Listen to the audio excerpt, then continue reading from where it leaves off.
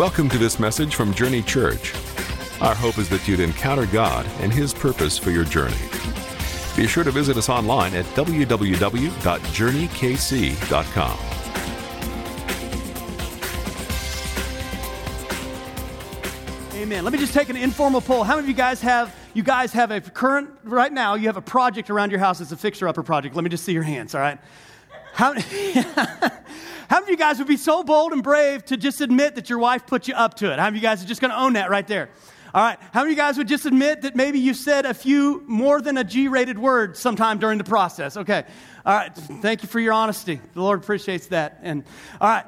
Today we're going to be looking at how to fix up our life in different ways throughout this series. Proverbs chapter 24, verse 3 through 4 says this: "By wisdom a house is built, and by understanding it's established. By knowledge the rooms are filled with all precious and pleasant riches." We have two things in there. We've got wisdom, we've got knowledge. Now, we've got our kids going back to school. And so with kids going back to school, our hope is that they would know some things. Isn't that right? We hope that they're going to fill their little brains with precious little treasures of knowledge. Now, when I was in school, I remember very distinctly coming up upon a test. How many of you guys remember this? I would memorize as much as I could and then just try to spit it all out at the test, and it'd be out. And even though I knew that in the moment, there's a difference between knowing something and learning something. And so many times we try to memorize things in our life. There's a difference in our spiritual life between knowing something and have a new aspect to actually learning some of these things. And so that's what I want to talk about, because I think a lot of us, we get in our relationship with God with things like this. God, if I could just know what the next step is. God, if I could just know what your will is. God, if I could just know how to have a better marriage. God, if I could just know how to be a better parent. God, if I could just know who I'm supposed to marry, what job I'm supposed to take. How many of you guys have been there before? And we think, if I could just know.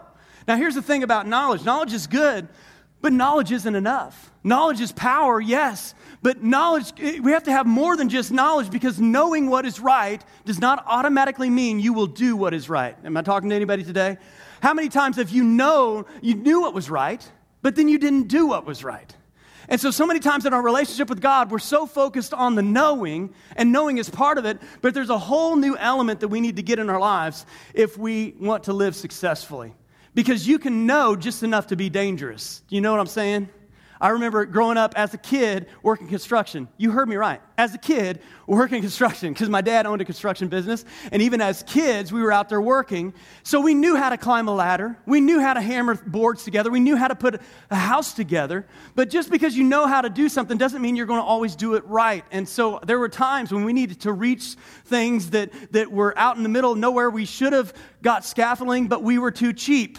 And I say we loosely, meaning my father was too cheap to get scaffolding. And so he came up with this ingenious plan that we'll get 3 or 4 guys to hold a ladder straight up and down in the middle of the air and let one of the kids climb up it and go and nail something high enough that we can't reach. Now, how many of you guys know that's knowing enough to be dangerous? Evidently, this is passed down from generation to generation, because me and my brother Jake over here, we were on a roof one time. It was a 3-story house, very steep roof, and we needed to nail something at the bottom of the roof there, and we didn't have a ladder big enough, and so I'm just going to blame this one on Jake, that this was his idea.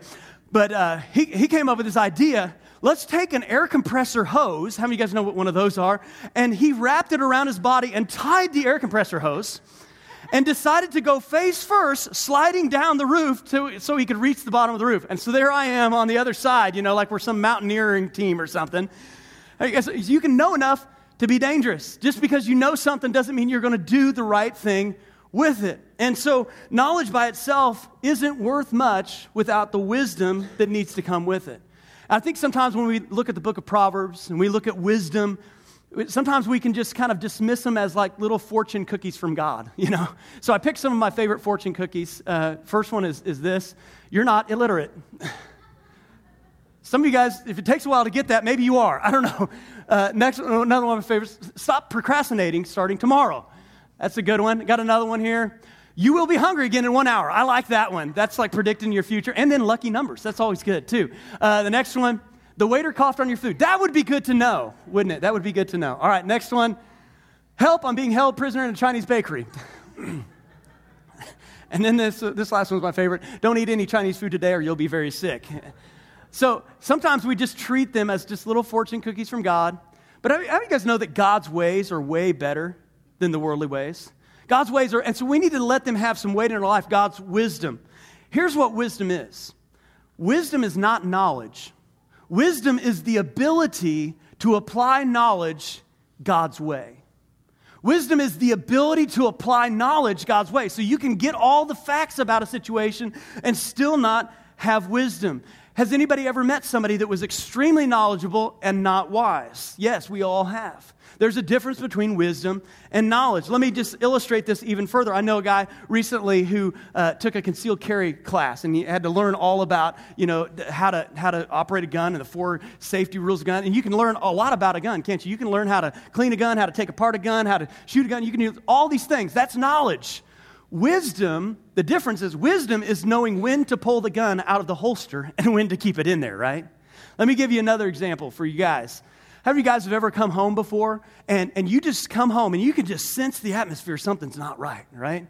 And all of a sudden you notice that it sure looks like my wife is upset. How many of you guys have been there before? You could tell by the look of the place. You could tell by the atmosphere. You could tell by the body language. You could tell by the twitching on her face.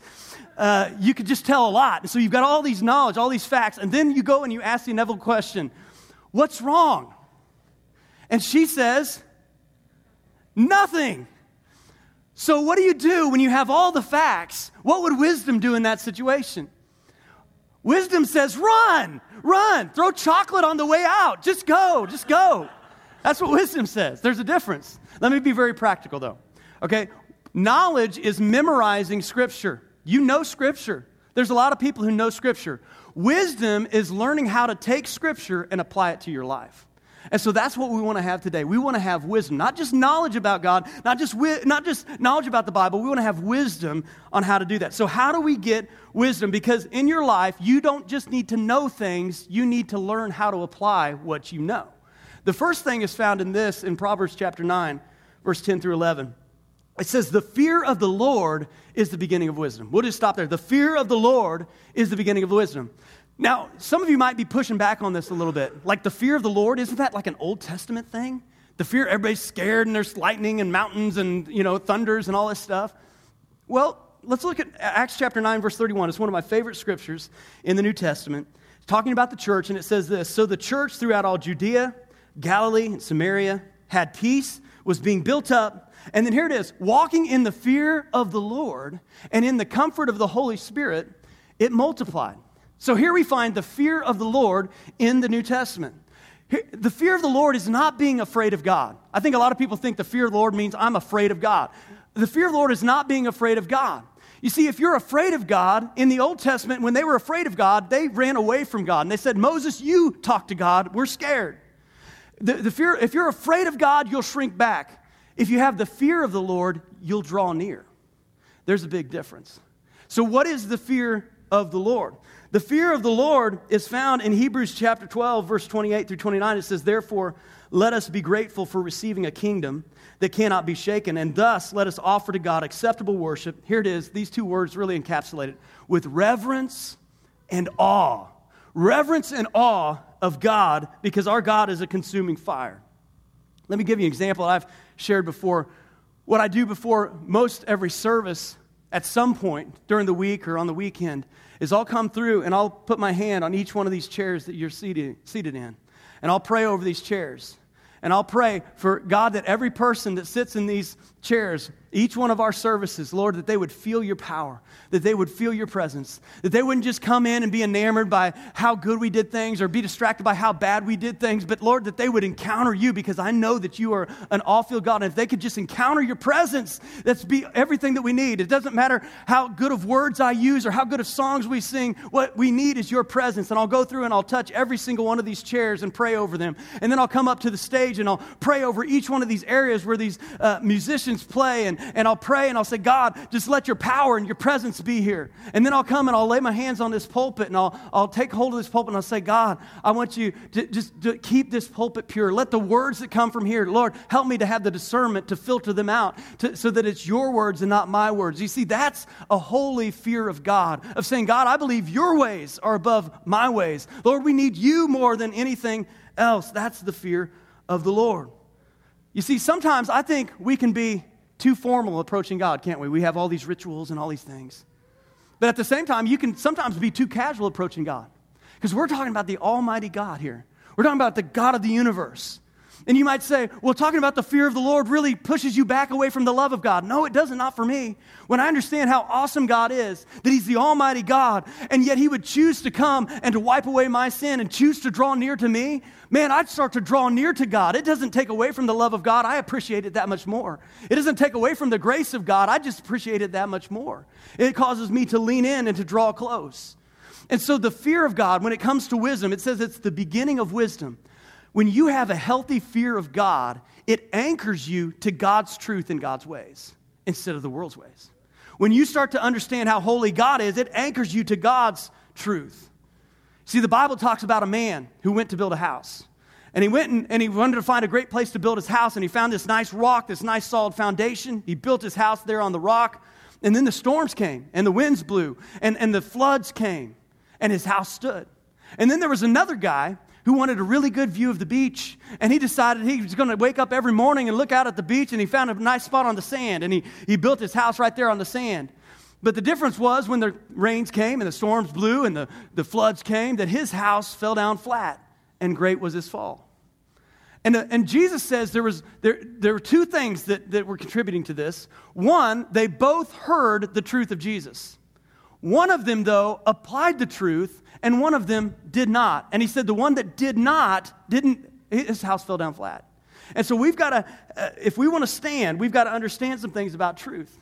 You see, some people say that truth is subjective, that your perception determines your reality, that your experience defines what truth is. And how many of you guys have heard that before in this culture, that whatever you believe is to be true, that is truth? Some people will say that truth is relative, that it really depends on situation and culture. So in one culture, this may be truth, but if you were to apply this to a whole different culture, it may not be truth for them. Or in one family, this may be true, but in this other family, it all depends on how you grew up. It all depends on what situation and what place you live in. Or it might be like this. You know, in one time, this was true in history. But now that truth, we have evolved as a culture, and no longer does that apply because truth is relative. Now, here's how it applies to us. This is what the world's doing today. At one time, Scripture was true. But we've evolved as a culture now, and so now Scripture, what once was true, now truth is relative, so now it doesn't quite apply. So we have a choice to make, don't we? So when the government changes its mind and says that, well, this is what marriage is now, or this is how you're to live your life now, because of subjective and relative truth, do we change with that, or are we anchored on the rock? You see, there's another category called absolute truth, where there are certain moral laws that God has put into the universe, that these moral laws are there whether you believe them or not. They are there if you don't even have to believe them, but they're still enacted. They're still there. And they are there they're always right. And so sometimes we've got to decide, where are we getting our truth from? And here's the trick for us as believers, because we live in a culture that talks a lot about subjective truth and relative truth. And if we're not careful, over time, our truth starts to get eroded by culture. And pretty soon we find ourselves at what once we thought had an absolute line. No longer does it have an absolute line in our life. You see, today, a lot of people who are kind of thinking this way sociologically and evolutionary, and they'll say that culture evolves and truth evolves. They would say it's like this, that, for me, I love football. How many of you guys love football? I love football. But for me, I hate cantaloupe. I don't know why I hate cantaloupe. It's like the fruit of hell. I don't know. It's just, I don't know what you guys like about it. But if it touches anything in my life, I've got to detox that place. It's just horrible. And so similarly, people with this mindset of relative truth would say, here's the end game. Let me just tell you the end game. They wouldn't say this now, but here's the end game. I like murder, But I don't like rape and child abuse. Now, you say, well, Sean, that's an extreme. I'm telling you, if you play relative subjective truth to its extreme, that's the case. Why is that? Because you say, well, that's not where we're at now. We would never do that. Let me tell you, there are cultures on this planet where you eat food, and then there are cultures on this planet where you are the food, right? How is that? How can they both exist? It's because somewhere along the way, people have adopted different truths. But it can't be denied. Every single one of us know this down deep in our heart, that murder is always wrong. We know that deep in our heart. No one had to tell us that. We just know that down deep in our heart. We know that torturing people is not right. We know that certain things is not right. How do we know this? Because God built them into our DNA. And we can choose to apply that truth and accept that truth, or we can choose to go with culture. Now, here's what usually happens, and here's what's happening a lot today. The reason why we don't hang on to absolute truth is because too many people are living with the fear of man instead of the fear of God. So we're so afraid to stand up for what's right because of the pushback from culture, from the pushback of our friends. And so what happens is we end up being so afraid to offend people that we offend God. And we've got to break free from that. We've got to break free and decide, and that's what, when we have a holy fear of God, it holds it up to us to be able to choose God's way over man's ways. Now, Solomon was a guy in the Bible that he desired wisdom, God's ways, over the world's ways. And we see this play out when God comes to him and says, ask me anything you want. How many of you guys would like God to do that for you? Here it is in 2 Chronicles chapter 1, verse 7.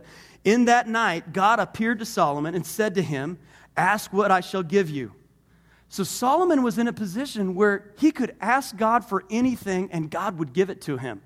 And so that would be a great place to be in. And so Solomon, in 2 Chronicles chapter 1, verse 10, he says, here's his request. Give me wisdom and knowledge to go out and to come in before this people, for who can govern this people of yours, which is so great.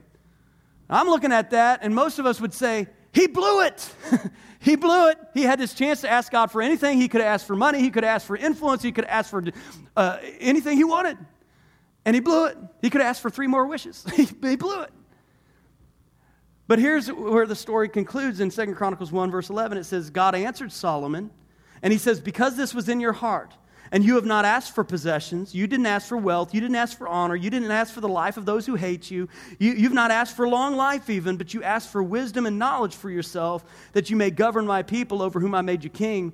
Wisdom and knowledge will be granted to you, but I'll also give you all the things you didn't ask for. And so I look at it like this way. Imagine if we had like 3 like you're on a game show, you got 3 doors, and you got good things behind the doors, right? You want what's behind the doors. And so if we're looking at there, here's what we do with God. We say, God, I want what's behind the door. And God says, I'm not going to give you what's behind the door. And we get frustrated with God that he doesn't always give us what's behind the door. Here's what he did for Solomon. He said, I'm not going to give you all those other things, but here's what I will do. I will give you the key to unlock the door. Wisdom is the key that unlocks the door to the good things that God wants for us. Wisdom is the key. I believe the reason Solomon got all those other things was not because God just gave them to him automatically. It's because he asked for wisdom, and by wisdom, he could gain all of those things automatically. And so wisdom is the key that unlocks the door to everything God has. But if we're just honest, can we just be honest? You're in church. Just be honest for just a second. Many times we don't want what we need. Many times we just end up wanting what we want. If we just said, we're just really, God, I know there's some things I need, but I just want what I want. We get something in our heart that we want what we want.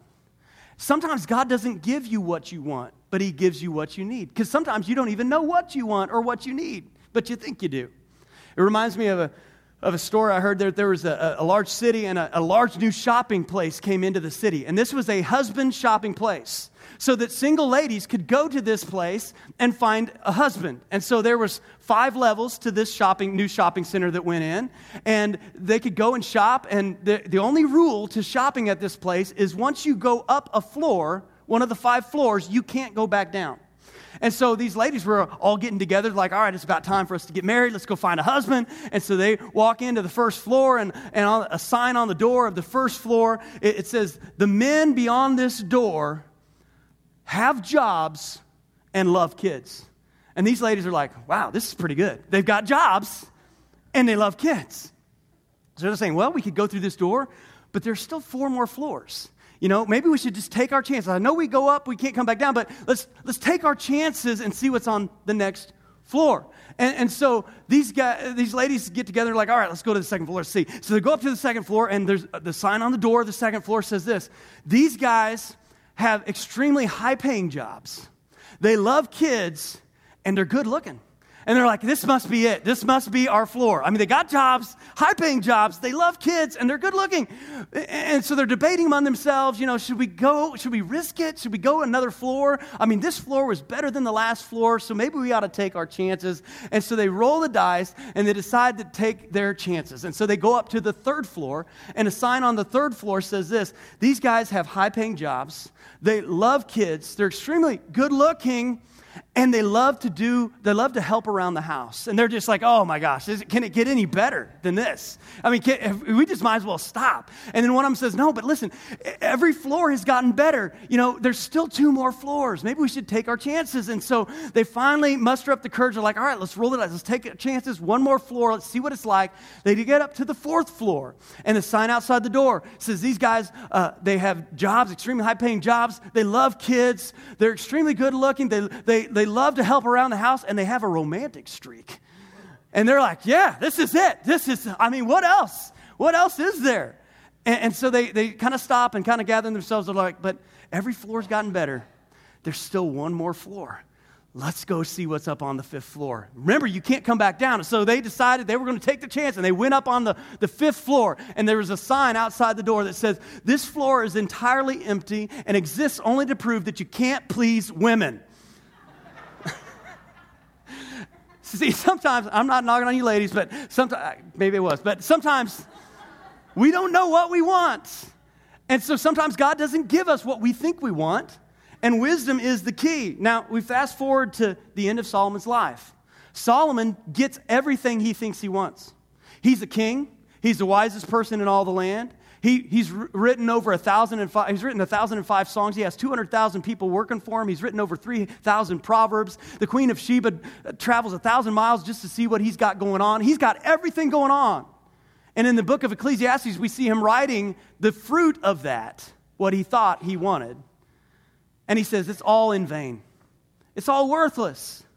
It's all worthless. You see, 2 things happened to Solomon. One, since Solomon had so much wisdom, he understood in the end that even when you get what you want, you may not really want it in the end without God's ways. And the second thing that happened to Solomon, the reason all of this happened, is because somewhere along the way, even though Solomon was a wise man and he had wisdom, he abandoned God's wisdom. The Bible talks about how he married foreign wives who were corrupting him in religion, and he abandoned the wisdom of God. So even if you know wisdom, even if you know the right thing, you still have to apply wisdom. And I believe the fear of the Lord anchors us in God's wisdom. The second thing is this: we have to walk with wise people if we want to walk in wisdom. We have to get wise people around us. Proverbs chapter 24, verse 6. For by wise guidance you can wage your war, and in an abundance of counselors there is victory. There's safety in a multitude of counselors, the Bible says. And yet how many times do we surround ourselves with yes men and yes women who are always just telling us, you just do what you want. You just do what you feel. I mean, I could see it all over social media. Somebody do something and people will say things like, you go girl, or you're the man, or you just do it. Yeah, you deserve this. And I'm sitting there going, this is going to be a train wreck, And yet the problem is we've surrounded ourselves with the culture around our life that too many times we surround ourselves with cheerleaders instead of coaches. And we got everybody just going, yeah, you're doing good. Just keep going. Yeah, just go. Just do what you want. Do what you deserve. And we abandon God's wisdom for our life by doing that because we don't have wise, godly people around us to tell us the word no. Is anybody here who has a blind spot? You see, you have one, you just don't know it. I have many blind spots in my life right now, but I can't see them because they're blind spots for me. So I need to surround myself with people who will tell me, hey, Sean, you got a blind spot there. You can't see it. I know you can't see it, but you got a blind spot. And if everybody in your life is telling you you're doing good, maybe you got a blind spot. Maybe you're not walking with wise people. Because here's what I know. When I get people in my life who walk in wisdom, they're going to challenge my thinking from time to time. And if you don't have somebody in your life who's getting in your face from time to time, who's challenging you from time to time, who's contrary to your way of thinking from time to time, you may not be walking with wise people. And this is what we do because we're afraid of conflict. We don't like to do this. We surround ourselves with all these type of people who just make us feel good instead of challenge us. Years ago, I had a friend, and he was living in a horrible part of town. And he was actually supposedly a believer, living with an unbeliever, a woman. He's a guy not married, just living with this woman. And all the time around this house, they'd have cake parties and all sorts of things. And he'd participate in it. And he came to me one day, and he was like, he was in trouble. He was needing money. He was, getting ready to get kicked out or something. He was like, hey, man, would you pray for me that I could just, have enough money to whatever? And I'm like, you want me to pray for what? You want me to pray for you to have enough money to stay in this situation? And I said, how do you believe this is a godly, wise situation for you to be in? And he came up with some cop-out answer, Christian cliche thing of, well, maybe God wants me to share Jesus with him. To share Jesus with the lady at the keg party that you're participating in? Like, you got to have Jesus first, buddy. You got to have. And here's what I found. Most people are surrounding themselves, and we ask for prayer for instead of prayer if. Here's what I mean. We've already pre-decided what the answers are for our life, and when we ask somebody to pray, we're saying, would you pray for this to happen in my life? Instead of going to somebody who's a wise person in your life and say, would you pray if this is supposed to happen in my life? See, there's a big difference. And if you don't have if all you got is pray for people instead of pray if, then you got blind spots on, and you don't have wise people in your life. If you don't have anybody ever challenging you, then you got a blind spot in your life. And I got people in my life who will tell me some things and challenge me, and it's a healthy thing. You see, too many times we're asking God and we're asking people for confirmation instead of really having some answers in our life and walking in wisdom. Now, how does that play out in our life? If your marriage stinks, don't hang around people who have bad marriages. Find some people who have a good marriage that might rub off on you. If you find yourself complaining all the time, don't hang out with complainers. Find people who speak positive, and it'll start to rub off on you. If you're just annoying, then stop being annoying. Just stop being annoying. I don't have a Bible verse on that one, but just stop doing that. Just stop doing that. But surround yourself. And if you look around your life and everybody looks like you may not be walking with wise people. If you look around your life and everybody's got the same problem you've got, you may not have the right people in your life. Because you need to have a variety of people who are going to challenge your thinking, who are going to say, I need some people in my life who will tell me no. And I need some people in my life who will tell me yes, too. I need somebody who's going to encourage me at the right time, not at every time.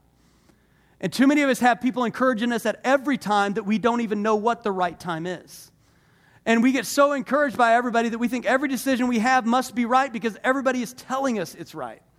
And we need some people to challenge us. And that's what the Bible talks about, walking with wise. Years ago, I had this dream to be in ministry and to do all these things. So I wanted to surround myself with people who were successful in ministry. And so I did. Eventually, I surrounded myself with people who had achieved a lot in ministry. And I remember one point, years ago, I was sitting in a room with 3 people who were leaders in my life, who had been successful in ministry. And I just had this thought hit me all of a sudden. I had young kids at the time. I had this thought hit me. Every single one of these leaders who have these successful ministries, their kids turned their back on God while they were in ministry. And they're closest in my life right now in leadership. And so I removed myself from that situation. And now I've surrounded myself with people who are successful in ministry, and every one of their kids are following Jesus. And you look at my kids, they're following Jesus. You look at all the ministry leaders in this church, they're following Jesus. All the kids. Now, can one of them get wild hair and go do something? Of course. But I'm saying that I'm taking my chances that if I start walking with wise people, that hopefully that's going to rub off on me a little bit. That's what the Bible says. So we've got to walk with wise. And then the third thing, I'll wrap up with this. It's so simple, but I think because it's so simple, many times we just think it doesn't have any power. But the Bible says it, and so we're going to end the service today by practicing this last thing. And I'd like the worship team to come back up. And here it is. It's very simple.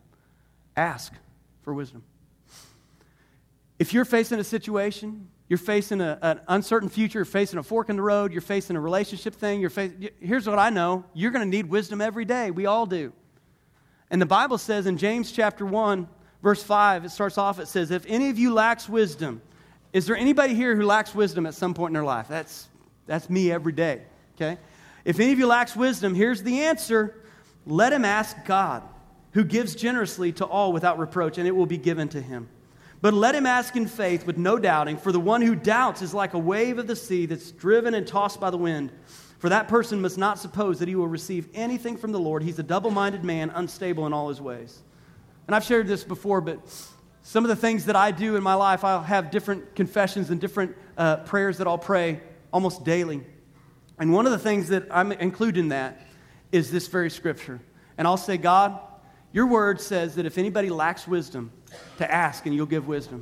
And so today, I know I'm going to have many conversations with people today. I'm going to have to make many decisions, some big and some small. I'm going to have even interactions that I may not even know are significant. I may have a conversation with my kid that I may not see as significant, but it could be like a rudder that turns the ship of their life. And so, God, I know that I'm going to need your wisdom today. And your word says to ask. And so I'll just say, God, I ask for your wisdom. Your word also says that I need to not doubt about that. I need to act and to understand that once I've asked, that you've given it to me.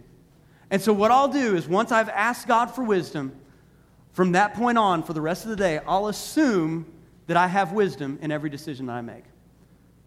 And I don't think about it anymore. I don't worry about it. I've already got people in my life.